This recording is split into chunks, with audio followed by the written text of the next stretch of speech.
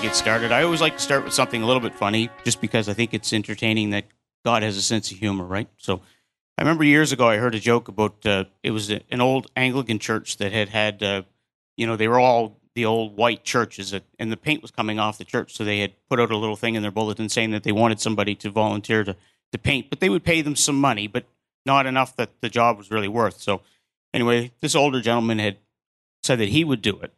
And so they told him how much the budget was, and he thought in his mind, if it's latex paint, if I can thin it out a little bit, he said I'll be able to spread it out to the church, and I'll make a little bit more money. So that's what he did. So that following week, he prepared himself to paint the church. Well, soon after he finished painting the church, it rained cats and dogs for a day and a half. What happened? All the paint washed around the side of the church. Right? There was a big ring all the way around the church.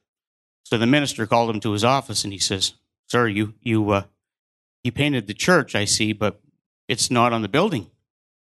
He said, "Well," he said, "it's not my fault." He said, "Well," he said, "I've prayed about it, and God said you need to repaint and thin no more." A dad joke, right? A dad joke. I'm glad you finally got it. So I got to share with you a little bit. So we've been doing men's prayer on Saturday mornings, and you know what? There's a real camaraderie that's coming with the group of men that come out. And I encourage any men that are here to come out. I encourage them to come out and the reason we do it at 7 o'clock is because truthfully, there's nothing that really goes on between 7 and 8 o'clock on a Saturday morning that most people have to attend. They normally do things that most stores don't until after 8 o'clock or whatever the case. So I'm not going to pinpoint anybody or point fingers. I'm just teasing, okay? So at the end of the day, we really want God's Spirit to move on our lives and make change. And the only way that's going to happen is by us doing things that are different, right? It's not about me doing the same thing today that I did yesterday and expecting change to occur. It's about me stepping out and doing something different today. And that different today, no different than Pastor Paul just spoke about, make someone smile, be kind to somebody, be gentle to somebody, love somebody. When you make a change today, it'll affect your tomorrow. Right? We're sowing seed. We're making a difference. God spoke to me about making the difference. So sometimes we minimize what we do and how we pray and the effectiveness of our prayers. And I've seen some pretty miraculous things happen over the past year, probably. I've seen it my whole life. Again, minimizing, see? I want to maximize. At the end of the day, every word that proceeds out of my mouth brings life or death. Choose this day which I'll give, right? So, that being said, when we pray, we cause change to occur in our world. 2 Saturdays ago, as men, we prayed that there would be changing in our government. That we would see God's hand move in our country. Not that there would be disasters, but the people that are in the wrong places would begin to step down. Well, I'm not minimizing a thing. I'm going to tell you, 48 hours later, Steve McNeil stepped down. The following Saturday, we prayed again. 3 days later, Bill Morneau stepped down. God's on the move. What I'm here to speak to you about, well, before we get going on that, I guess we'll pray. We'll pray that God will reveal some stuff here to us. Lord, I thank you for the opportunity of being able to speak your word and to speak to people, speak into their lives. And I pray that you would unstop deaf ears, Lord, that you would open blind eyes. You would reveal your goodness to people today, that you would reveal your spirit of truth and life, that people will be changed and their hearts will be drawn closer to you. In the name of Jesus, I ask. Amen. So, we've already touched on what I'm going to speak on today. Every time somebody opened their mouth this morning, they went there. That just tells me that I was hearing the word of God directly to me for you. So, Pastor Paul, you started to go there. I thought you were going to go right to the verse. So, you don't have to open your Bibles. He was already talking about Malachi. He was talking about verse 10 in Malachi, where God said, test me. But I got to take you back to verse 6, because that's what I'm going to speak to you about. It says, I am God, and I change not. Think about it. I am God, and I change not. He's the same yesterday that he is today, and he's the same tomorrow. He does not change. That is a truth you can stand on. His word is true. He's not a man that he should lie. You need to invest in the thought process. We quite often speak about Romans 8:28, how to think about yourself, how to think about life. If we truly believe that Romans 8:28 is real, that all things work together for our good, if we really believe that, then when something that seems wrong comes against you in your life, what is it? Anybody? It's for your good. So if it's for your good, it shouldn't get the best of you. It might not feel good at the time, but that's when you turn off your feelings and you say, okay, I got to walk this thing out. And that's how we learn. That's how we grow. That's how we become more Christ-like. At the end of the day, if we're going to make a difference in a world that we live in, does anybody here want to affect change in our world? Anybody? Anybody? Show of hands. So anybody awake? Anybody? Going once? Going twice? Oh, winner over here. Okay. So, who wants revival? Do you know what revival is? It starts in here, right? Who wants God? Who wants to be more like God? We were created in his image, so that tells me we were already there. However, due to Adam's sin, shortfall, we might have deviated from the path. It's up to us to draw back, draw near to God, and he will draw near to us, right? Well, that's a lot to get out in 2 seconds. Dry as a church pew. We don't have pews, we have chairs. We're good.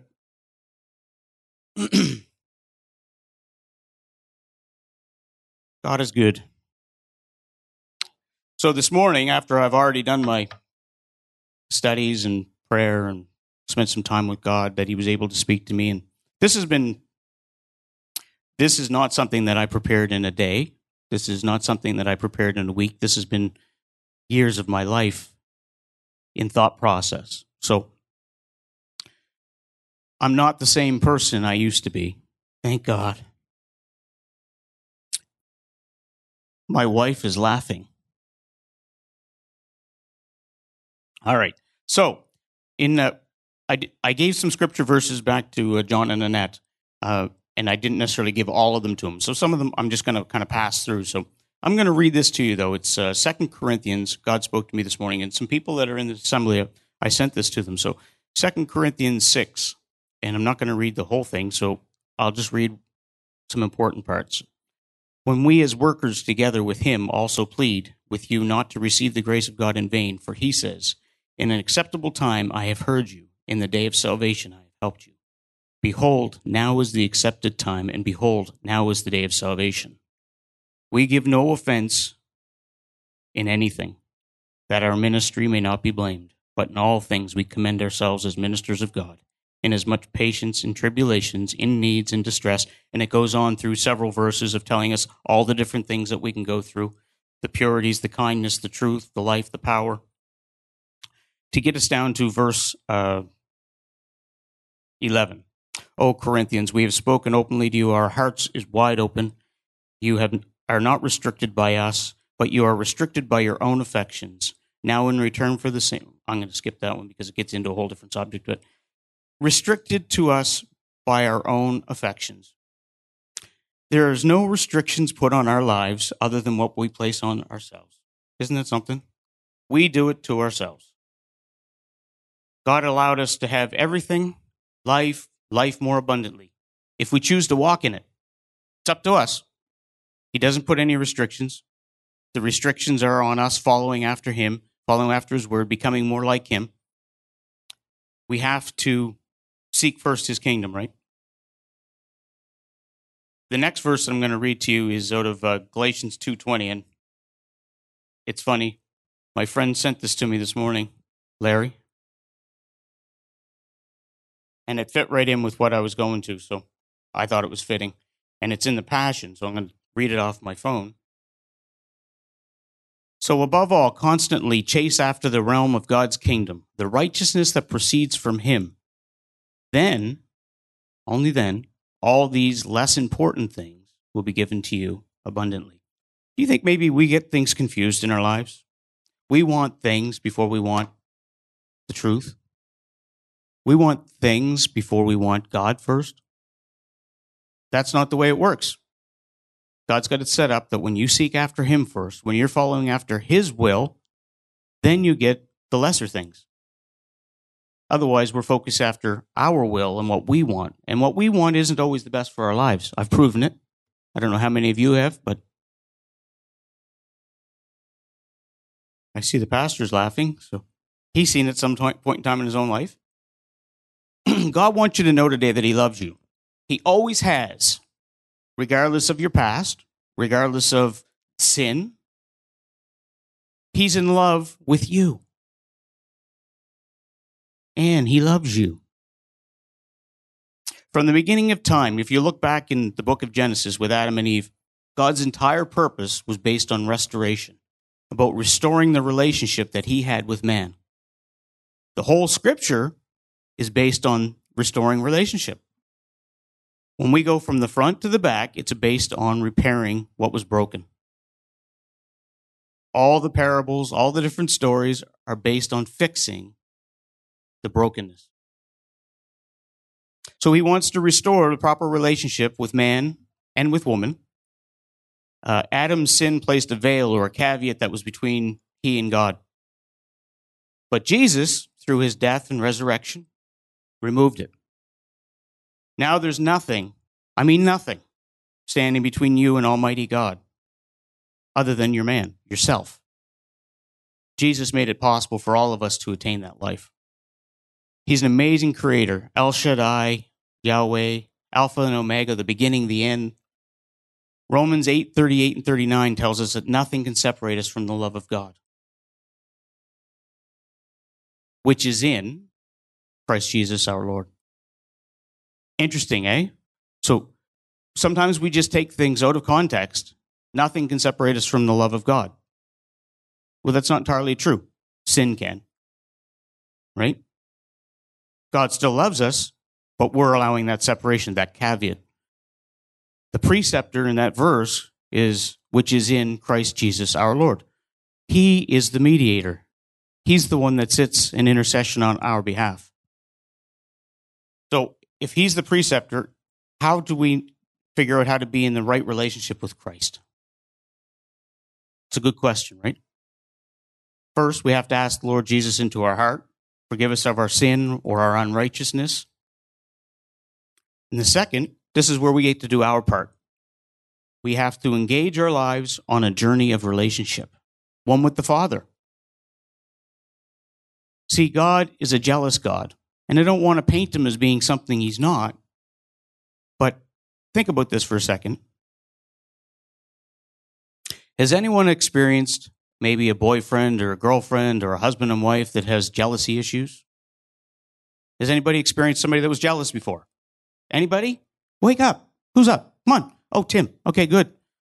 So I think everybody here has probably seen it. If they haven't experienced it themselves, they watched it happen. It's not pretty. But why does it happen?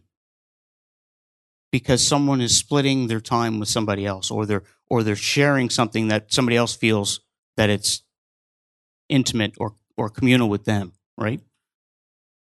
A breach in that relationship. It brings an overwhelming, sick feeling to the person that's jealous. It might very well bring the overwhelming, sick feeling to the person that's on the other side of that. It disturbs or consumes your innermost being. Think about it. That's how God feels when we allow distractions or separations that pull us away from Him. That's what the scripture means by He's a jealous God. He wants you to Himself. He'll do anything for you. Anything. As long as it's within His will. Isn't that interesting? I find it amazing. I don't know. He wants to restore us. Exodus 34:14 says, you shall worship no other God, for the Lord, whose name is jealous, is a jealous God. He doesn't want to share you with anybody. That doesn't mean you can't have friends and family and loved ones. He wants to be first. That means when you get up in the morning, he's who you say good morning to first. When you wake up in the morning, and I've said this before, do you say, good Lord, it's morning, or do you say, good morning, Lord? It's two different positions, right? Which one are you? Before your feet hit the ground, I got to laugh in the back. That's good. We've all experienced both, I think. So I try to make it a part of my mind that when I wake up, I say, good morning, Lord. He's my God. Can you turn to Matthew 6:33 in the New King James? It says, but seek first the kingdom of God and his righteousness, and all these things shall be added unto you. So simple, eh? Why is it we don't seek first the kingdom of God? Anybody know? Self-serving? I don't know. I'm just throwing it out there. I'm not pointing fingers. I wouldn't point a finger. I've been there. I've done that. God's teaching me mercy. Share mercy. Because except for the grace of God, there go I. Right? In the Passion, the same verse reads, so above all, chase after the realm of God's kingdom and righteousness that precedes him. Then all these less important things will be given to you abundantly. So what is God's kingdom? It's a good question. I'm glad you asked. Encyclopedia Britannica says the spirit realm over which God is king, or the fulfillment on earth of God's will. Wow. What is righteousness? Another great question. Thank you, Don. Wikipedia tells us righteousness is the quality or state of being morally correct, justifiable. So let's expand Matthew 6:33. So above all else, chase or seek after the spirit realm over which God is king. Above all else, chase after the spirit realm over which God is king. The fulfillment of God's will on earth. Do you think we would make a difference in the world that we come in contact with if that's what we did? If we chased after the fulfillment of God's will here today, on earth. Second part, state of being morally correct and justifiable that proceeds from him. How we become perfect or righteous before him is by being in contact. That's how we learn. We don't learn by just getting up and going through our day and saying, oh, I'm a Christian and I'm trying to be a good person. You learn by getting the Word of God, the truth, into your mind, that it empowers you. The second part of Matthew 6:33, which is about giving things, less important things, abundantly to you, it's a sermon in itself. So let's just stay focused. I started with Malachi, I am God, and I change not. So let's just do a quick review. God wants to restore relationships. He's not willing that any should perish, but we need to be in right relationship in order to see the restoration completed. We play the integral part in seeking after God. We have to do it. We have to get up. We have to read. We have to spend time in prayer. I challenge somebody, anybody, do it. Try it. 5 minutes. If you don't like it, tell me. Really, let me know. Because I'll challenge you to try 10. And then I'll try in 15 until you love it. How about that? If we want revival, if we want to see change in our world that we come in contact with, we need to change. We need to step into a new place with God. That's a change in our prayer life. That's a change in our study life. That we become fortified with the Word that enables us to have a better fortified relationship with God Almighty, enabling us to make a difference in the world that we impact. Larry, if you want to change hearts and change lives, it's a matter of making an impact, right? It's about reaching out and touching people, right? It's as simple as that. If we were going to touch somebody in our community, we have to be able to have something to give them. If you've got nothing in your cupboard, you can't share with anybody, right? Amen? We're here to fill the cupboard. So in Saturday morning prayer, we discuss lots of different things. One of them that hits home to me is God's been speaking to me, and this is for a long time. He's been dealing with me about distractions. I like to get on bunny trails. Like I like to do everything. And I'm not kidding when I say everything. I put my hand to just about everything. And because of that, I have plates here. I got plates here. I try to spin one over there. And I do that because I enjoy it. But sometimes that becomes a distraction. It's not all bad things. But sometimes I get myself busy doing all these things and I'm missing the important stuff. Right? So sometimes those good things can take us away from making us stronger and healthier in our relationship with the Lord and with one another. Because it's about that relationship. You know, we previously sang songs, not today, about, they'll know that we are Christians by our love. Well, that's the truth. If you can't love people, you don't know God. Hello? If you can't love people, you don't love God. How real is that? He's been speaking to me. Mercy. You want mercy? You better start showing mercy. That's the truth. We like to be judgmental. Maybe it's the way we were raised. And I'm not saying everybody. I'm going to pick on me. So I'm trying not to be anymore. And this has been for a while. God's been dealing with me about distractions. About 4 years. It's a long time, eh? You think I would have caught on. But he's allowed me to clean them up in my life and change my focuses. Change when I get up in the morning. Change what I do first thing in the day. Change what I put my time and my efforts into. Oh, and I still give myself bunny trails. I'm not going to say what I was just thinking. So, we allow ourselves to get in position, allow yourself to get in a position where God can draw you close to Him. Sometimes that's a valley experience, where things are dry and it seems like there's not much going on around you. But the valley can be all kinds of things. So maybe you're here today and you're full of fear with the pandemic that they're talking about. Realistically, the pandemic is more fear than it is anything else. It's driving people from even having relationships with other people. That's not what we were created to be. We're people that require, touch or love, right? Sharing, caring. And when we skip that, we become isolated, withdrawn, cold, calloused. Maybe it's a job loss. Maybe you lost a loved one. Maybe you had a marital breakdown. Maybe you beat yourself up over it. Maybe you're just having a dry time. Maybe you have no power in your life. Maybe there's no presence in your life. That valley experience, if you allow it to, if you'll draw close to God during that valley time, He promises that He will draw close to you. Regardless of what we're feeling, He's the God of the mountain. He's the God of the valley. He wants us to lean into Him. You were singing that this morning. Because that's where we find the peace. The peace of God that passes all understanding. You know why it passes all understanding? Because in the midst of things that everyone else is freaking out about, you do have peace. It passes understanding because you're not allowing everything else to get on the inside. Your innermost being protected.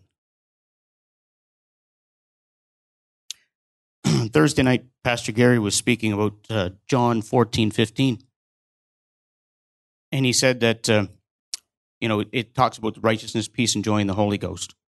And I was thinking about it, and if you don't have any peace or you don't have any joy, we need to go back to the beginning. What do we need? Righteousness. We're missing something, right? So if you're missing peace, if you're missing joy, you're missing Jesus. You're missing the righteousness. You're missing the life that He had intended for you. Matthew 11:28-30. Jesus said, "Come to me, all you who labor and are heavy laden, and I will give you rest. Take my yoke upon you and learn from me, for I am gentle and lowly in heart. You will find rest for your souls, for my yoke is easy and my burden is light." See, Jesus offers the rest. He offers everything we need. Nothing missing, Go ahead, say it, Cyril. Yes, man. He offers peace by pressing into him. We get to receive it. But first, we need to come to him. Scripture again says, seek first the kingdom of God. It's the first thing. It's the priority. When it becomes your priority, your life changes. See, that's the preceptor. It's up to you. That's it. It's up to you. You have to make the choice. Sure, if some of you know the saying, you can lead a horse to water, but you can't make him drink. Okay, I just took the horse to the water. Horse, you have to decide to drink. Right? Seek first the kingdom of God. I dare you to try it. I dare you. You know, if the whole church did it, you would have revival in the camp. You would have change occur. You would have people's lives change. You'd set people free. Blind people would begin to see. Deaf people would begin to hear. Lame people would begin to walk. We would see the miracles that Jesus taught. He said we can do it. What's holding us back? Oh, just a second. We are. He's not. He says, my gifts I freely give to you. He didn't say it to tease us. That was free. We can become empowered by his word. If you know who you are, what's yours, the benefits you have, how you are entitled. We live in a world of entitlement, correct? Everybody see that now? People entitled for everything. Well, I'm sorry. I'm entitled too. I'm entitled as a king's kid. I'm entitled to Abraham's blessings. I'm entitled to everything that is in the scripture. What entitles me to it is to learn what's in there. Seek first the kingdom of God. Remember? The dirty dog double dare you. I just did it again. In my own life, I've got to experience some of these tests and see. Malachi 3:10. Test me. Again, distractions. I do odd things. So like I might paint a car in the middle of the day. I might build a house. You never know, right?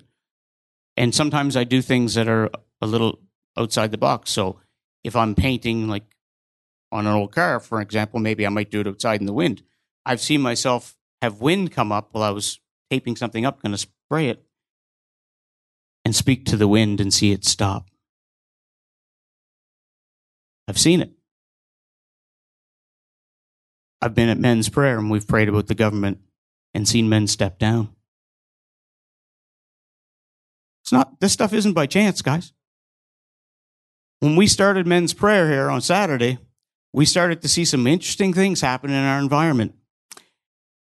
And some people made light of it because Brother Larry had mentioned one day that there was an earthquake that happened in Fall River, Waverly, which is not far from here.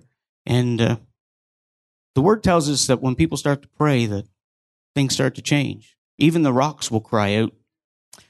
And Larry said, I think that was an answer to our prayer. God's letting us know he's listening. Do you believe it? Do you believe it? Because if you believe it, you'll act on it. Don't lie to me. Don't lie to me. If you believe it, you'll act on it. If you'll act on it, you'll see change occur. The rocks will cry out.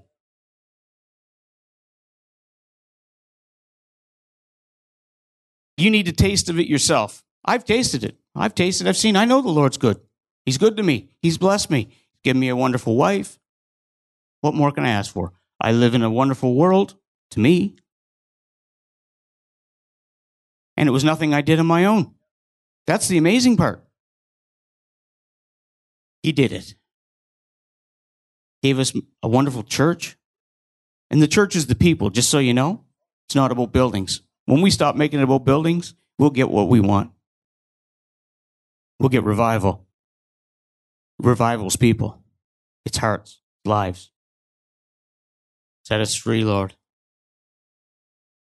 You need to taste of it yourself. There's your water, you drink it. Or You don't. I prefer you did. I'm going to do what Jesus did, right? I'm going to lead you to it, tell you what you should do. You should do it. You need to taste. You need to know that God is good. He won't leave you. He won't forsake you. In my darkest hour of my entire life, some of you know about it, some of you don't.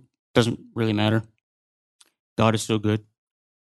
6 months before I was in the darkest hour of my entire life, a man had come to see me, and he said, I have no idea why I'm here to see you, but God told me to tell you, I will never leave you nor forsake you.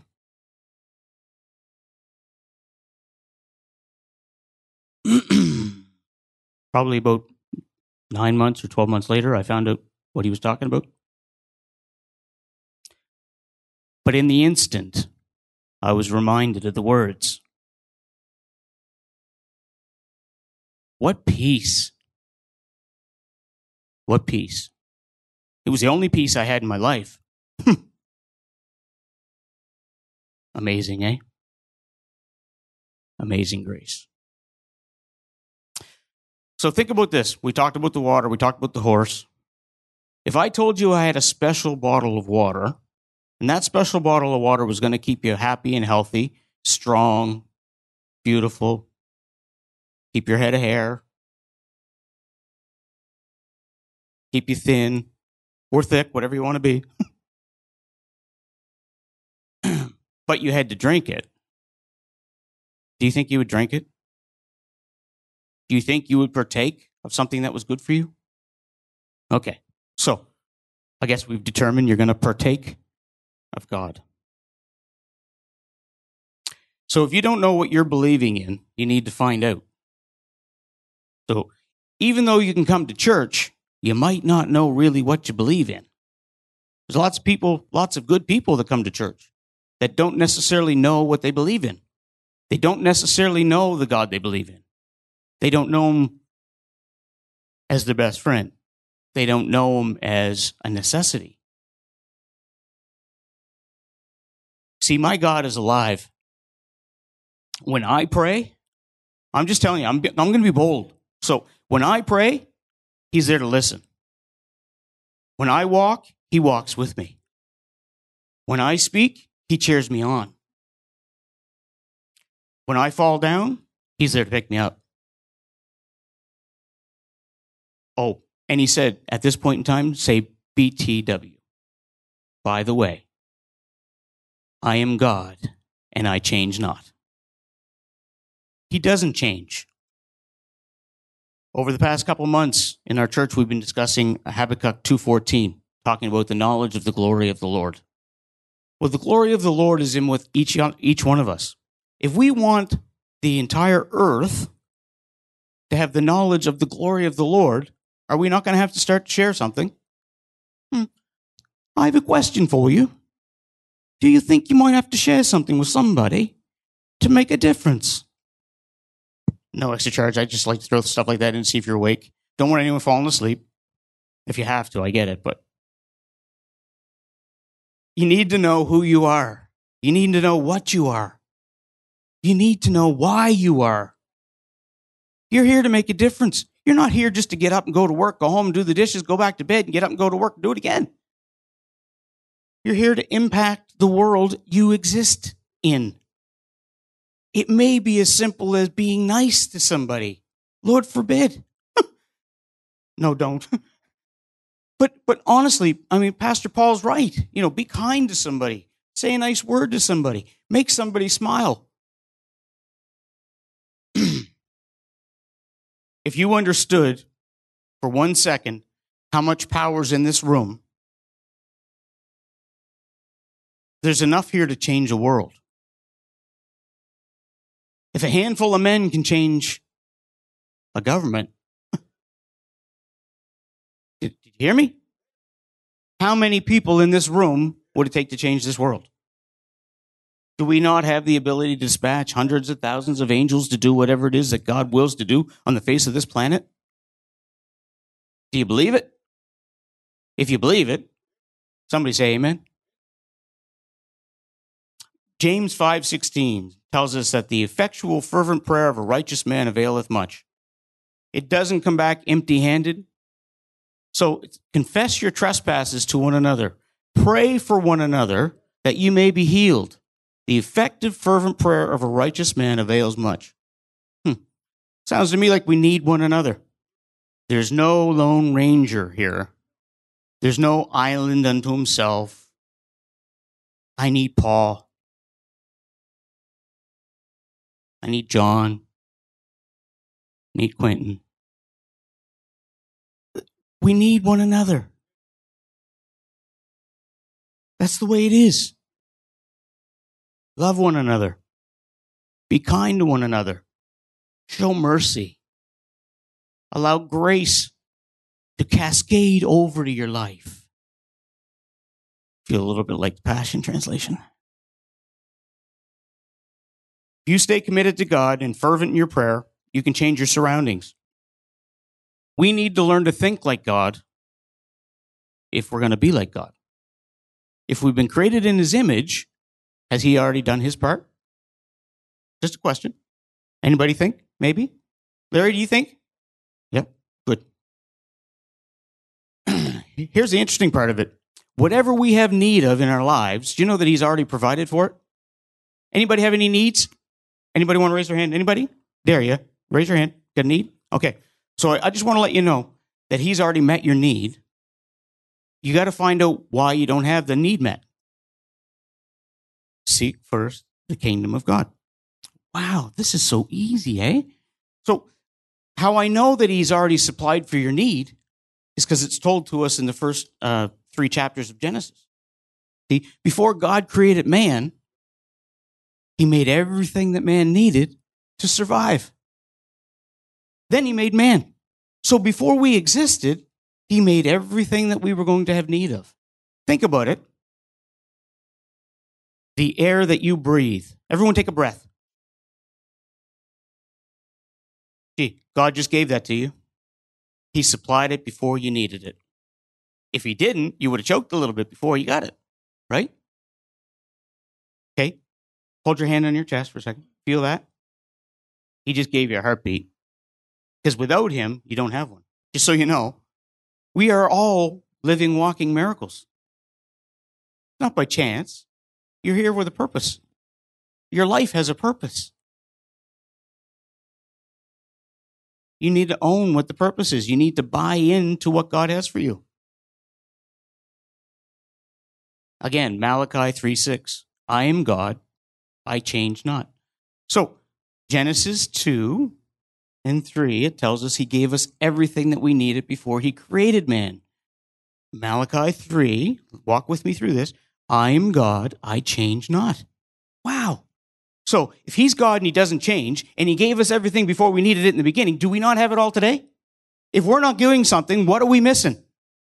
We're missing a relationship with the King of Kings, the Lord of Lords, who can change our world today. That is the truth. By the way, the truth can set you free. James 1:17 says that there's no shadow of turning in him. That means, again, he doesn't change. He's the same. He's the same yesterday, today, forever. Hebrews 13:8. Jesus is the same yesterday, today, forever. I guess we can be fairly confident that he's not changing. He's pretty set in what he does, right? And the Father and Son are as one. Not that they were one in body, but one in nature. They were identical in their thinking.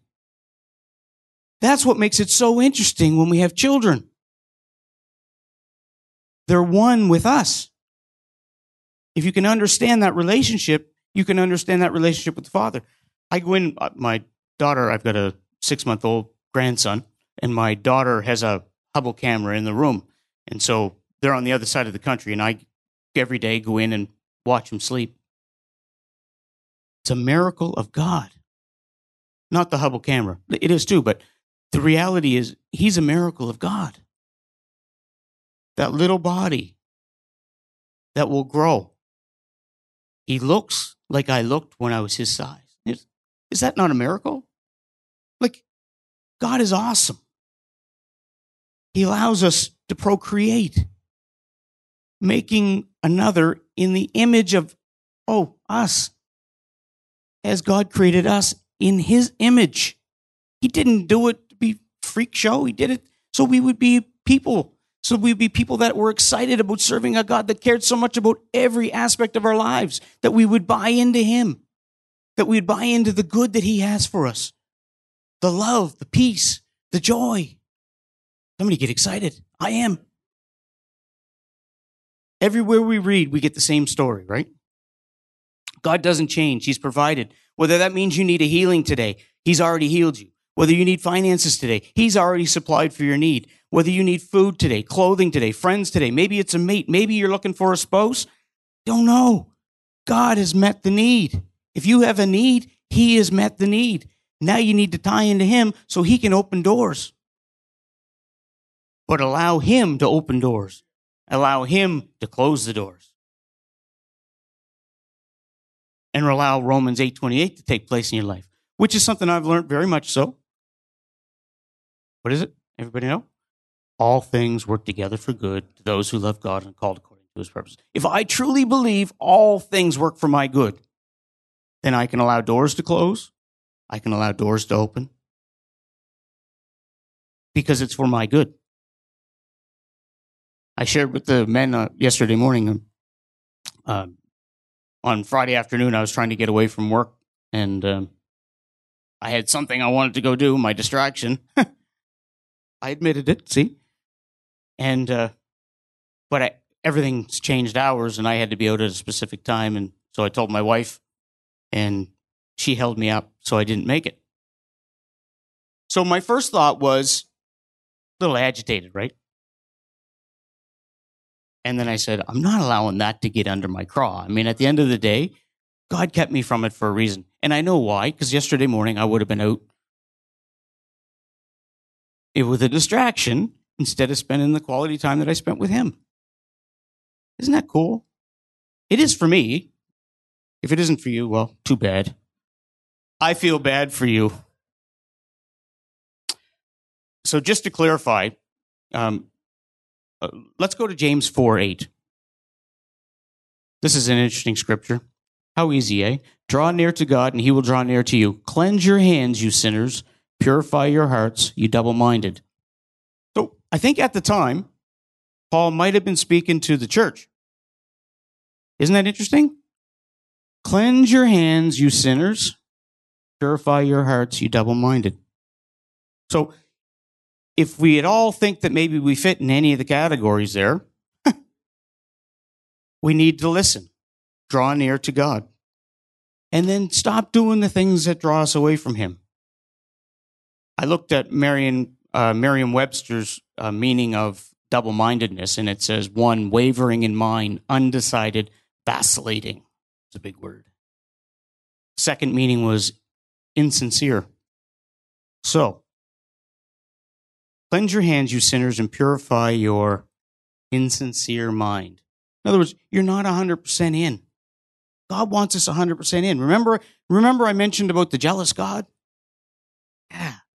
He wants you 100% to himself. He'll bless you. He'll look after you. He'll pour his life out in you. You got to walk in that, though. So, again, if you think you may fall into one of these categories, you can fix this by being diligent to present yourselves approved to God. 2 Timothy 2:15 says, be diligent to present yourself approved to God, a worker who does not need to be ashamed, rightly dividing the word of truth. Allowing the scripture, the word of truth, to get into your heart, into your mind, to transform your thinking, that you become the man, the woman of God that you are called to be. Amen? Good. Everybody with me? So we have a position to play. We have a part to play. It's like a hockey team. Anybody watch hockey? Okay. So in a hockey team, there's 6 players, unless you're watching this year, and this are 5. But there's 6 players on each team playing on the ice at the same time. If you remove the goalie from the net, what's the likelihood of the other team scoring? Pretty good, right? So we all have a position to play on a team. We're part. One of us might be a hand. One of us might be an arm. One of us might be a foot. We're all part of a body that has a position to play We all actively are part of something. But we need to surrender our will to God to allow Jesus to change us, right? Jesus was the best at surrendering his will. Even at Gethsemane, he knew what was about ready to happen on the cross, and he prayed to the Father that it would be taken from him. But as humble as he was, he then said, nonetheless, not my will, but thine be done. If we can live our lives that today, we can say, nonetheless, not my will, but thine. We can have our wants, we can have our thought processes and what we want to do in our lives. But God wants us to submit to his will, that it can be perfected in us. Question, and I pose this to the men of the assembly that showed up for prayer. If 200 people, lost and lonely, lined up at the front door of this building this morning, would you be a help? Just think about it. I don't want anyone to jump up and give me an answer. Settle down. I know you're thinking about it. Would you want to help? There's a good one. What could you offer? If you have any holes in any of those questions, we need to find out why. Because it's going to happen. You can be part of the problem, part of the solution.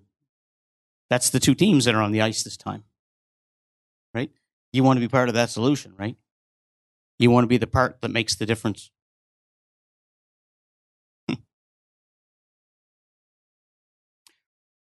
I heard a story of an indigenous man who was asked, why does it always rain when you people do a rain dance? The indigenous leader responded and he says, because I dance until it rains. Are you praying for a miracle today? Why don't you pray until you get a miracle? Don't pray for your miracle. Pray until you get a miracle. What you're focused on, right? Where's your expector? You expect God to do something when you don't want to do your part? Interesting, eh? Matthew 11:28 says, come to me, all who labor and are heavy laden. I already read this before, and I will give you rest. 29 says, take my yoke upon you and learn from me. I am gentle and lowly in heart, and you will find rest for your souls. Verse 30, my yoke is easy, my burden is light. Jesus is there to offer help. We need to be Jesus to the 200 that I was just talking about. We need to be Jesus to 500 or to 5,000 or just the one. That was his position, right? And that's kind of where we need to start living. Jesus offered humility, kindness, gentleness, mercy, compassion for the lost and the hurting. Make us more like you, Lord. Luke 7:13 says that the Lord saw her and he felt compassion for her. He was moved with compassion. He was moved with compassion when he seen the groups of people that would come before him in need. Lord, help us to have compassion on people. Do you have mercy? Do you have compassion? Are you faithful to what God's called you to? You want to change your world that you live in? You want to change your city? You want to change your town, province, country? If you're under the sound of my voice today, you'd like to receive life more abundantly, you can raise your hand. I'm not going to ask you to come up to the front, but we will pray.